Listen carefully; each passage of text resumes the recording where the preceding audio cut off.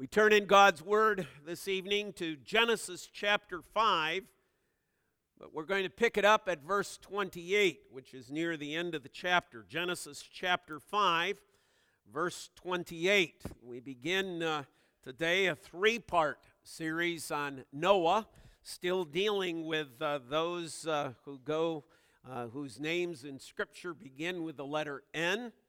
One certainly cannot omit Noah from that. But when you look at the volume of material that we have here, it would one would only have to touch the real surface and not get in very deep in Noah's life if we covered it in one. So we'll be looking at it in three tonight, looking at how the Lord sees Noah. Secondly, as we think about the flood, what lessons do we draw from that event? As we reflect upon it, we confess it happened, we believe it happened, but what does God teach us through that flood? And then thirdly, we'll speak about Noah and the covenant that God makes with him and with all living things as we come to the end of that. Tonight, though, we begin Genesis chapter 5:28, where we first are introduced to him. When Lamech had lived 182 years, he fathered a son and called his name Noah, saying, "Out of the ground that the Lord has cursed, this one shall bring us relief from our work and from the painful toil of our hands." Lamech lived after he fathered Noah 595 years and had other sons and daughters. Thus all the days of Lamech were 777 years, and he died. After Noah was 500 years old, Noah fathered Shem, Ham, and Japheth. When man began to multiply on the face of the land and daughters were born to them, the sons of God saw that the daughters of man were attractive, and they took as their wives any they chose. Then the Lord said, "My spirit shall not abide in man forever, for he is flesh. His days shall be 120 years. The Nephilim were on the earth in those days, and also afterward, when the sons of God came in to the daughters of man, and they bore children to them. These were the mighty men who were of old, the men of renown. The Lord saw that the wickedness of man was great in the earth, and that every intention of the thoughts of his heart was only evil continually. And the Lord regretted that he had made man on the earth, and it grieved him to his heart. So the Lord said, "I will blot out man, whom I have created from the face of the land, man and animals and creeping things and birds of the heavens, for I am sorry that I have made them." But Noah found favor in the eyes of the Lord. These are the generations of Noah. Noah was a righteous man, blameless in his generation. Noah walked with God. Let's start the reading of God's word. Once again, bow in prayer. Dear Lord, once again, we are thankful for the privilege and opportunity that we have this evening to come and worship you. We know that there are a lot of other distractions and other things to do this evening, but we are grateful that we are here. And we just ask as we open your word in a little bit that you guide Pastor Bob with your message and open our hearts and our minds as a congregation. We can apply this to our lives and live for you. This we ask in your name. Amen. Amen. Thank you, brother. Not only here, but here in good numbers, I might add as well. So thank you for your faithfulness in that regard as well. I want to look at three things from this passage in regards to Noah. First of all, Noah's lineage. Secondly, Noah's world that we are introduced to. And then thirdly, Noah's standing. First of all, his lineage. Where we began in this chapter is a long chapter of genealogies. If you go back to the beginning of chapter 5, you will see probably a heading above that chapter, something about Seth's line or Adam's descendants. In our ESV, the heading is given to it, Adam's descendants to Noah. And if we go back to verse 1, we read about where we're going here, whose line it is. And we read about how God created man and how Adam lived, and then he had a son in his own image. Notice verse 3. When Adam had lived 130 years, he fathered a son in his own likeness after his image and named him Seth. A couple of interesting things about that, isn't it? That when Adam was created, he was made in God's image. But now we read that the sons are in Adam's image, in that fallen image. The fall has taken place. And so the sons that have been conceived, whether it's Abel, whether it's Cain, or now whether it's Seth, have been conceived in Adam's own likeness, a sinful likeness, as Paul points out so well in Romans chapter 6, of the fact that we are all in Adam, and we have our theological understanding of the fact of original sin being conveyed to us even in that verse. But if we were to look through the rest of chapter 5, we don't deviate from this line of Seth. We learn then that we are tracing things from Adam to Seth, now all the way from Seth through all of these names, through all of these years, to this man that we read about, starting in verse 28, called Adam. But it's not just Seth's line, is it? Those you're very familiar, I would trust, with the fact that it is Seth's line that is noted as the promised line. From these individuals and then from Noah, we are going to eventually get to Christ, that promised one from Genesis 3:15, the one who is going to come and he, as it were, erase the curse. That's why you note the name, but we'll come to that in a minute.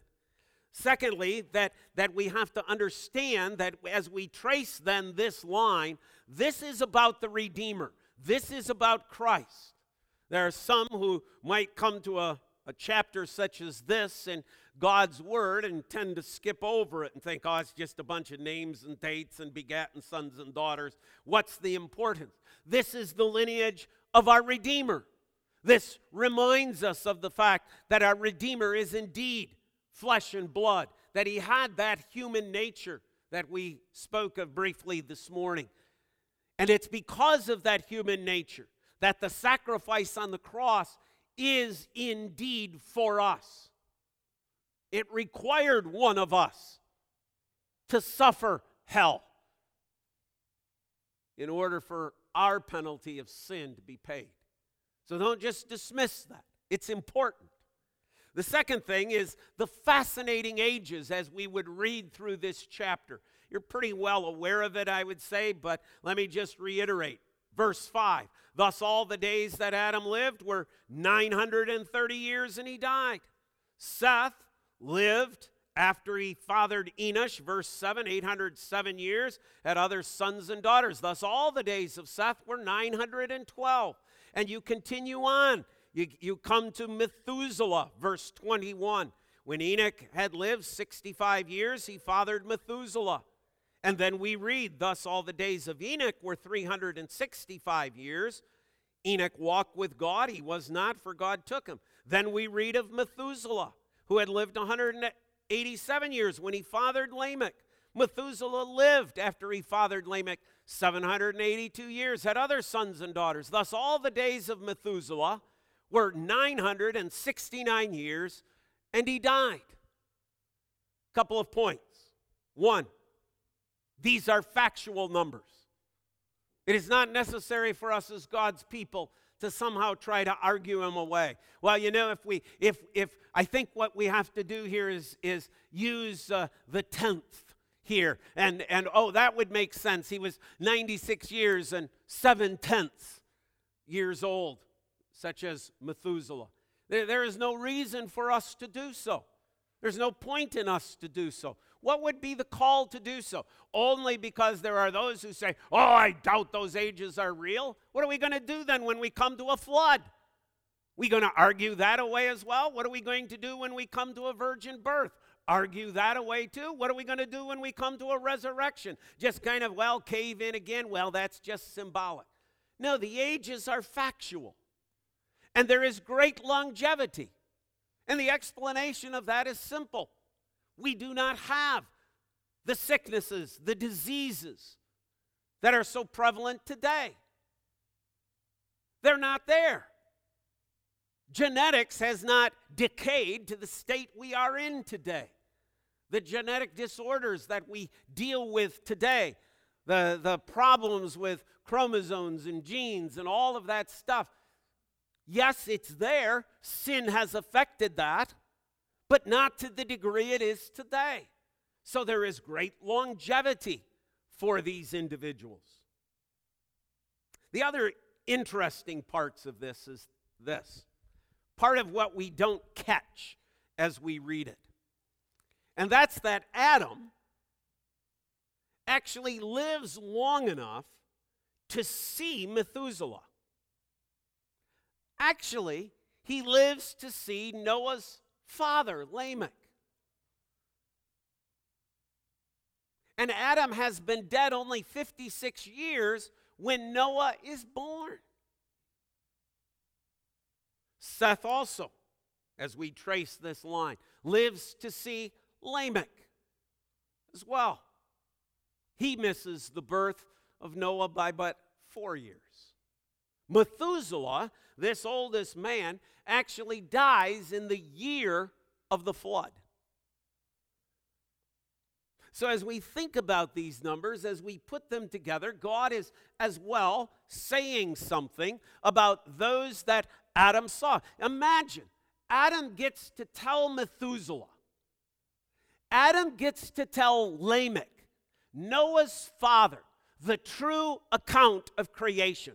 This is not passed on generation after generation after generation, hundreds of years. Adam can sit down with Lamech and say, Lamech, my great-great-great-great-grandson, let me tell you, this is the way it happened. This is the way the fall took place. We saw those angels with their flaming swords as we were driven out. He could tell Lamech the story of how Cain kills Abel. He could tell him of the promise of God's word. It's indeed fascinating for us to think of this. Indeed, the sons of Noah, carry this one on, verse 32. You might have always asked, why is it that Noah doesn't have any kids till he's 500 years old? You read back through the rest of these people, they're not waiting that long. But Noah, it's 500 years before he has those three sons, Shem, Ham, and Japheth. You want to know the purpose of that? Here's God's purpose. Shem is still alive when Abraham is born. So the story of creation can go from Adam to Lamech to Noah to Shem to Abraham. That's a pretty direct line. Even though it takes place over a long period of time, there is a direct oral tradition that is taking place. God is making sure that his word, the truth of his word, is conveyed. But I want you to, in Noah's lineage, to note his father. His father is Lamech. He lives to a very interesting age, doesn't he? 777 years. I believe that's exactly how old Lamech was when he died. Not 776, and they just made it 777. Because if you think long enough, isn't it interesting that when God gives the mark of the beast in Revelation, that number is also a triple, 666. But Lamech is the man of fulfillment. 777. The man of completion. God certainly testifies to us. Look at what Lamech does when he names Noah. Verse 29. He called his name Noah. Why? Now, perhaps not because of what some name book today says Noah means. Lamech tells you what it means. He called him Noah, saying, out of the ground that the Lord has cursed, this one shall bring us relief from our work and from the painful toil of our hands. What does he believe about Noah? He believes in God's promise, the Lord. Note, that's God's covenant name. He believes in the promise of the covenant that God would send a deliverer. He believes that in some way Noah is going to be involved in that. And he is. For he shows us a type of Christ. That's what his message is all about. Those saved. Those who are safe. Those who are protected. Those who are covered. But he also becomes the ancestor of Christ.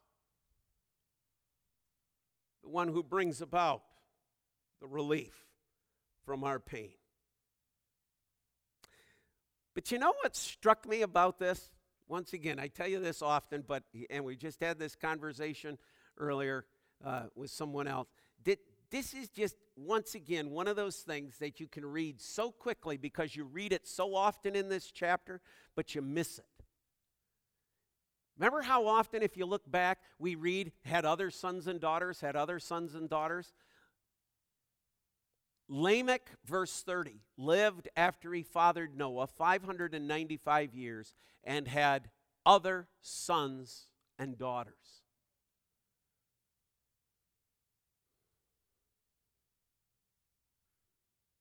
Are they on the ark? No, it's just Noah and his family.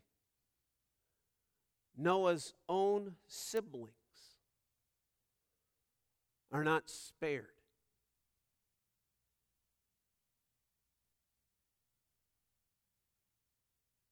Something that you could so easily just look over and not really stop to think about. But think about the reality of this for Noah. This flood. Take your wife, take your sons and your sons' wives. What about my brother? No, he's not coming in, Noah. What about my sister and her family? No, Noah, they're not coming in. It's just you. Just you, your wife, your sons, and their wives.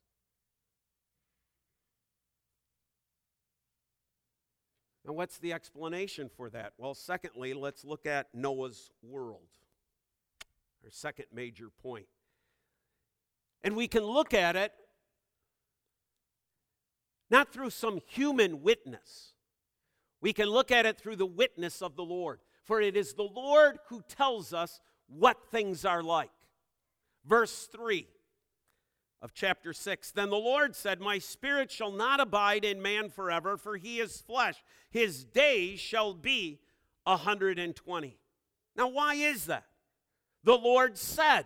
This is God's witness. God is testifying. The Lord said.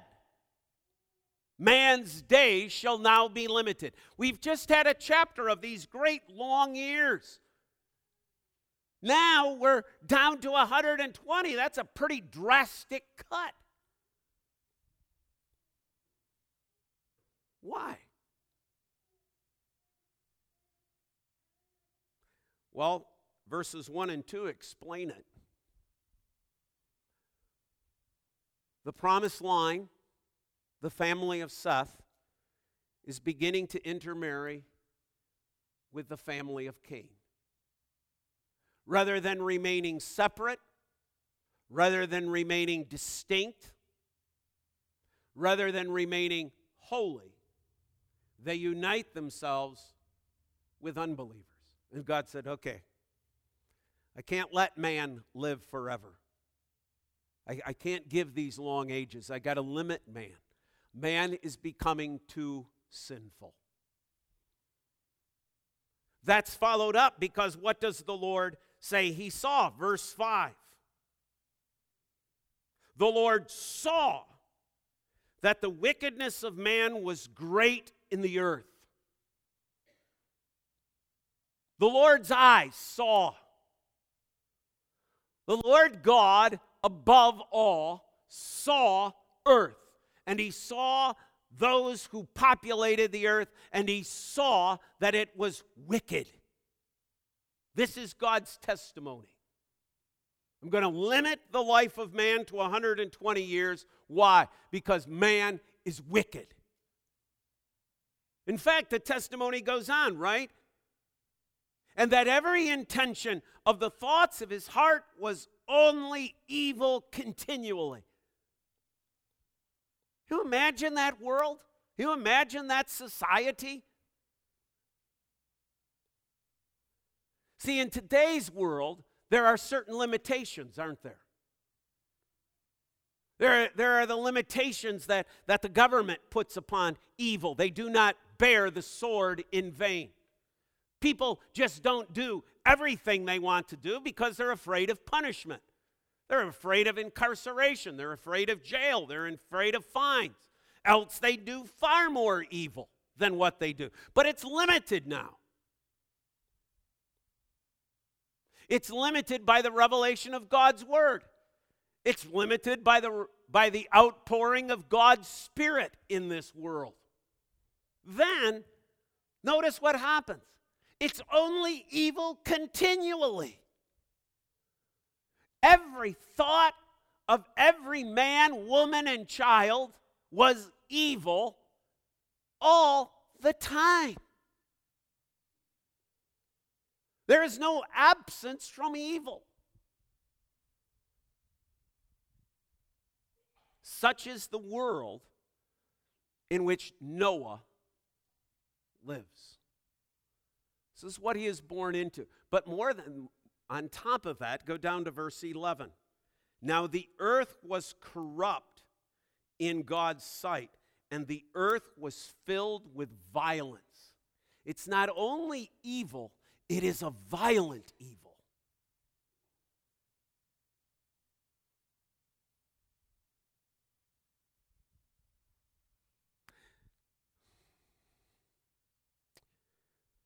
Over the past 3 months, how many times have we not turned and heard the news, watched the news, read our newspaper whenever it comes out, Googled the news, and we read, another person shot in Grand Rapids, another person shot in Grand Rapids. Last night, early this morning, I should say, another man shot at a Shell gas station on the East Beltline.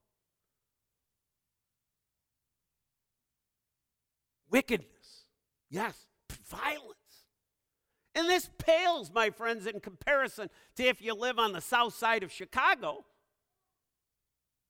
There it's not shootings, it's killings, day after day after day. All we need to do is go into an abortion clinic and the killings that occur, permissible killings, not even illegal killings anymore. And yet, listen to the testimony of God. God saw that man's heart was only evil continually, and that there is this violence filling the earth. And it's into that world that Noah is born. What a society, what a culture.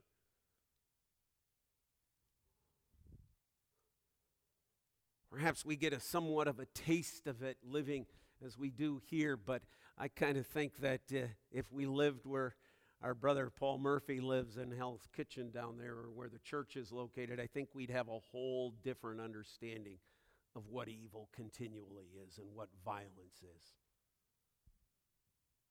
I think if we lived in a lot of other parts of this world, in a lot of other countries even of this world, we'd be startled. As of yet, we do not have barbed wire with razor blades above every wall surrounding our house, do we?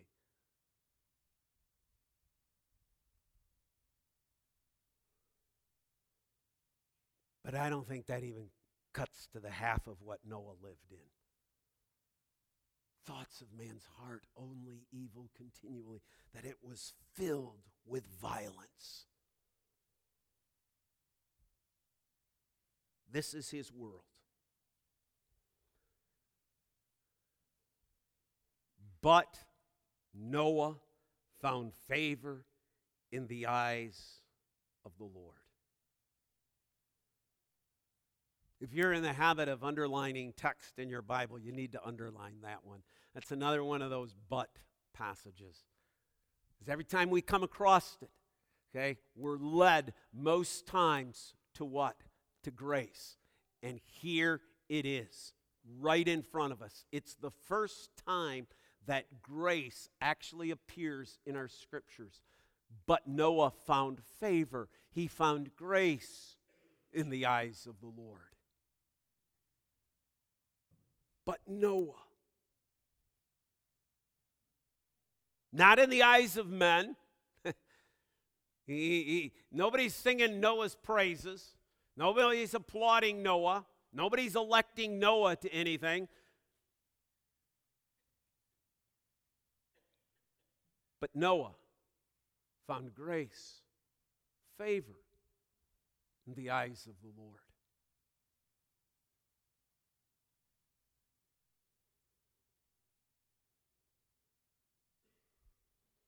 You know the marvelous thing about that text? We can look at our world around us and we see all the stuff and pollution of life and the sin that is so prevalent in our society. And our stomachs churn and we get sick over it. But you can put your name in. Found favor in the eyes of the Lord.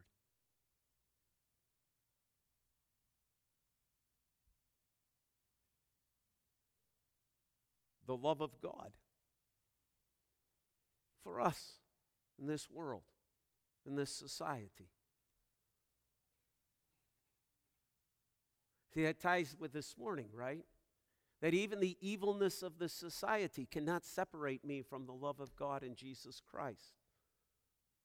9mm handgun cannot separate me from the love of God in Jesus Christ. Not rioting crowds can separate me from the love of God in Jesus Christ. Nothing can separate me from that. But Noah found favor in the eyes of the Lord, even in the culture in which he lived.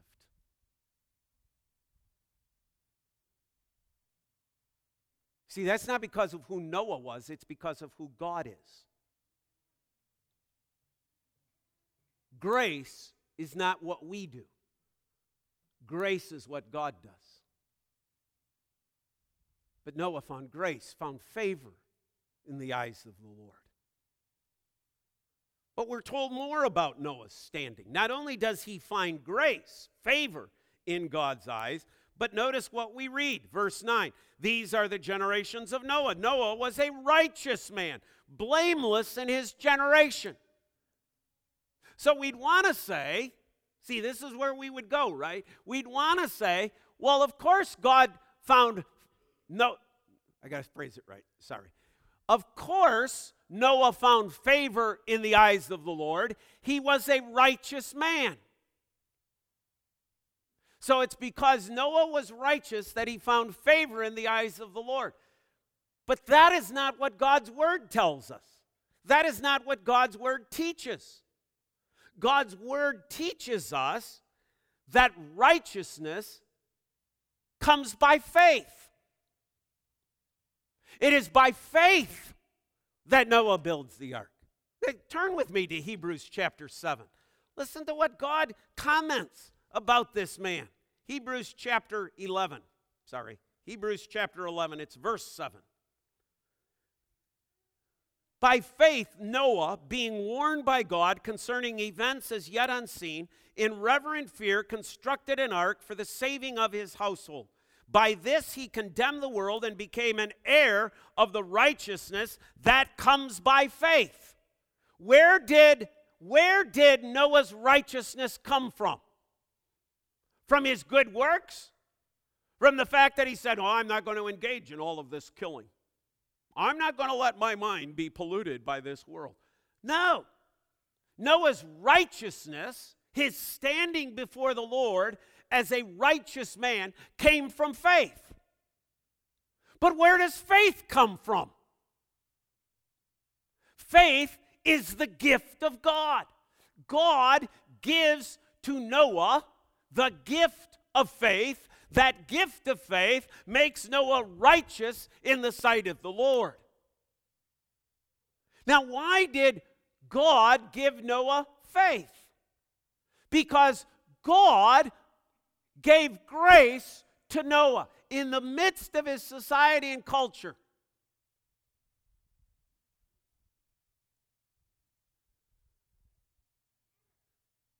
See, don't ever think. Noah was born and he lived this nice, righteous, holy life all by himself. He just resisted society on his own. Noah is a part of that society. He is a part of that culture. But God's grace falls upon Noah. God grants Noah the gift of faith. A faith that makes him righteous.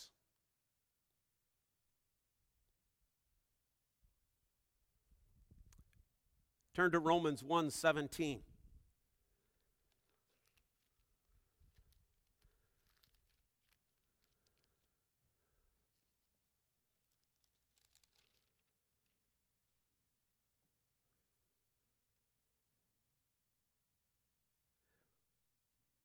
Romans 1:17. Now let's go back to 16. For I am not ashamed of the gospel. Now, what is the gospel? God's promise of salvation in and through Jesus Christ. Why was Noah named what he was by Lamech? Part of the promised line, the Savior, the Savior, the Savior, the Redeemer. That's the gospel. The gospel for these people is Genesis 3. That's the gospel message. Lamech believes it. Names his son Noah. I'm not ashamed of the gospel, for it is the power of God for salvation to everyone who believes, to the Jew first and also to the Greek. For in it, in the gospel, the righteousness of God is revealed from faith for faith. As it is written, the righteous shall live by faith. So why is Noah righteous? Because he has faith. Where did the faith come from? From God. Why did God give Noah faith? Out of grace. Is he any different than you or me?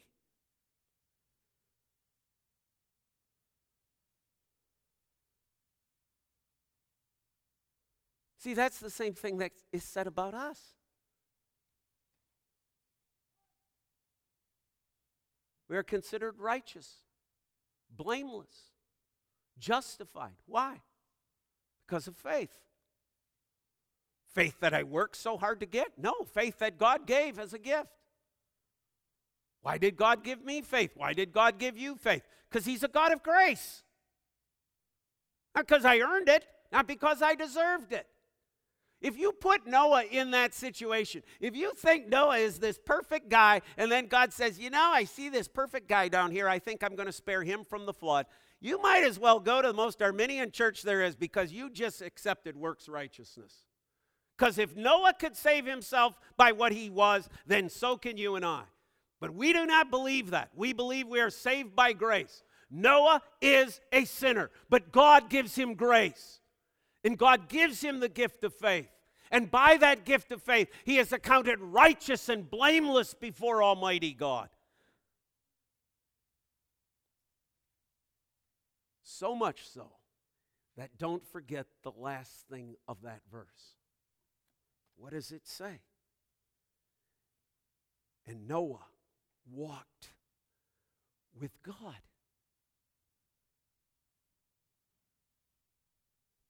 What does Scripture mean when it says that somebody walks with God? That God comes down and has a little stroll. They go out and look at cherry blossoms with one another. They went and looked at a rose garden. They went and looked at cedars, and God said, now, Noah, take note of these cedars. Someday you're probably going to have to make use of these. Just kind of keep look, see how tall they are. See all these animals? Noah, just kind of keep an eye on them. Noah walked with God. He lived a life dedicated and committed to God in the midst of a society and a culture that is walking away from God. No, they're not walking away from God. They're running full speed, full gallop away from God. So much so that God has to say, I'm going to put an end to this. No more. But Noah is the one who in 2 Peter we are told is the herald of righteousness. He's the one out there calling people, calling them to this covenant God. This is the one who is calling people to the gospel. This is the one calling people to the deliverer, to the redeemer, to the promised one. This is the one who is preaching, living a life of commitment to the Lord. He lived with God. Hour by hour, day by day, year by year, and there aren't very many people you can say this for, century by century.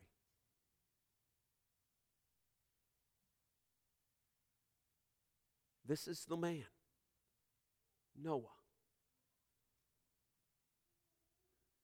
that God now comes to and says,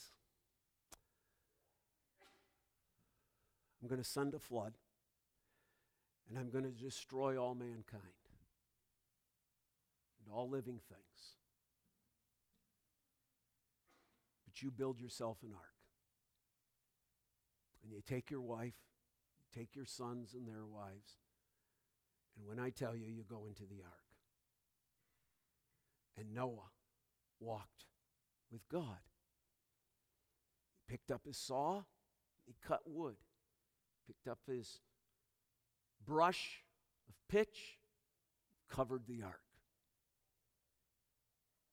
He did the work that God called him to. That's what it means to walk with God. To live life so close to the Almighty that it's as if we are walking with Him.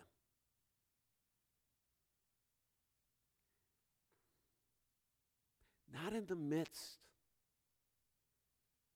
of a culture and a society that made it easy. Even his siblings aren't on the ark. Even his family.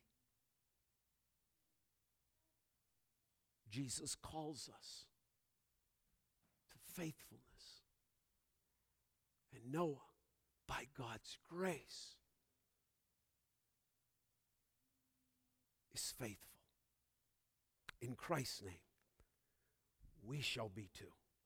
And God's people say, amen. Father, we do thank you for your gift of grace, for your gift of faith, for the opportunity that through your Spirit we might live life obediently before you. Lord, as we reflect upon the life of Noah and the culture in which he lived, we pray, Father, that we too might be those who by grace walk with you daily. And that, Father, in the weeks to come, as we see this event of the flood, a picture not only of your judgment, but a picture of your grace and mercy and love, a picture of your purity and holiness, that we will be reminded, Father, that on the day of judgment, that we too are safe in Christ. In His name we pray. And God's people say again, amen.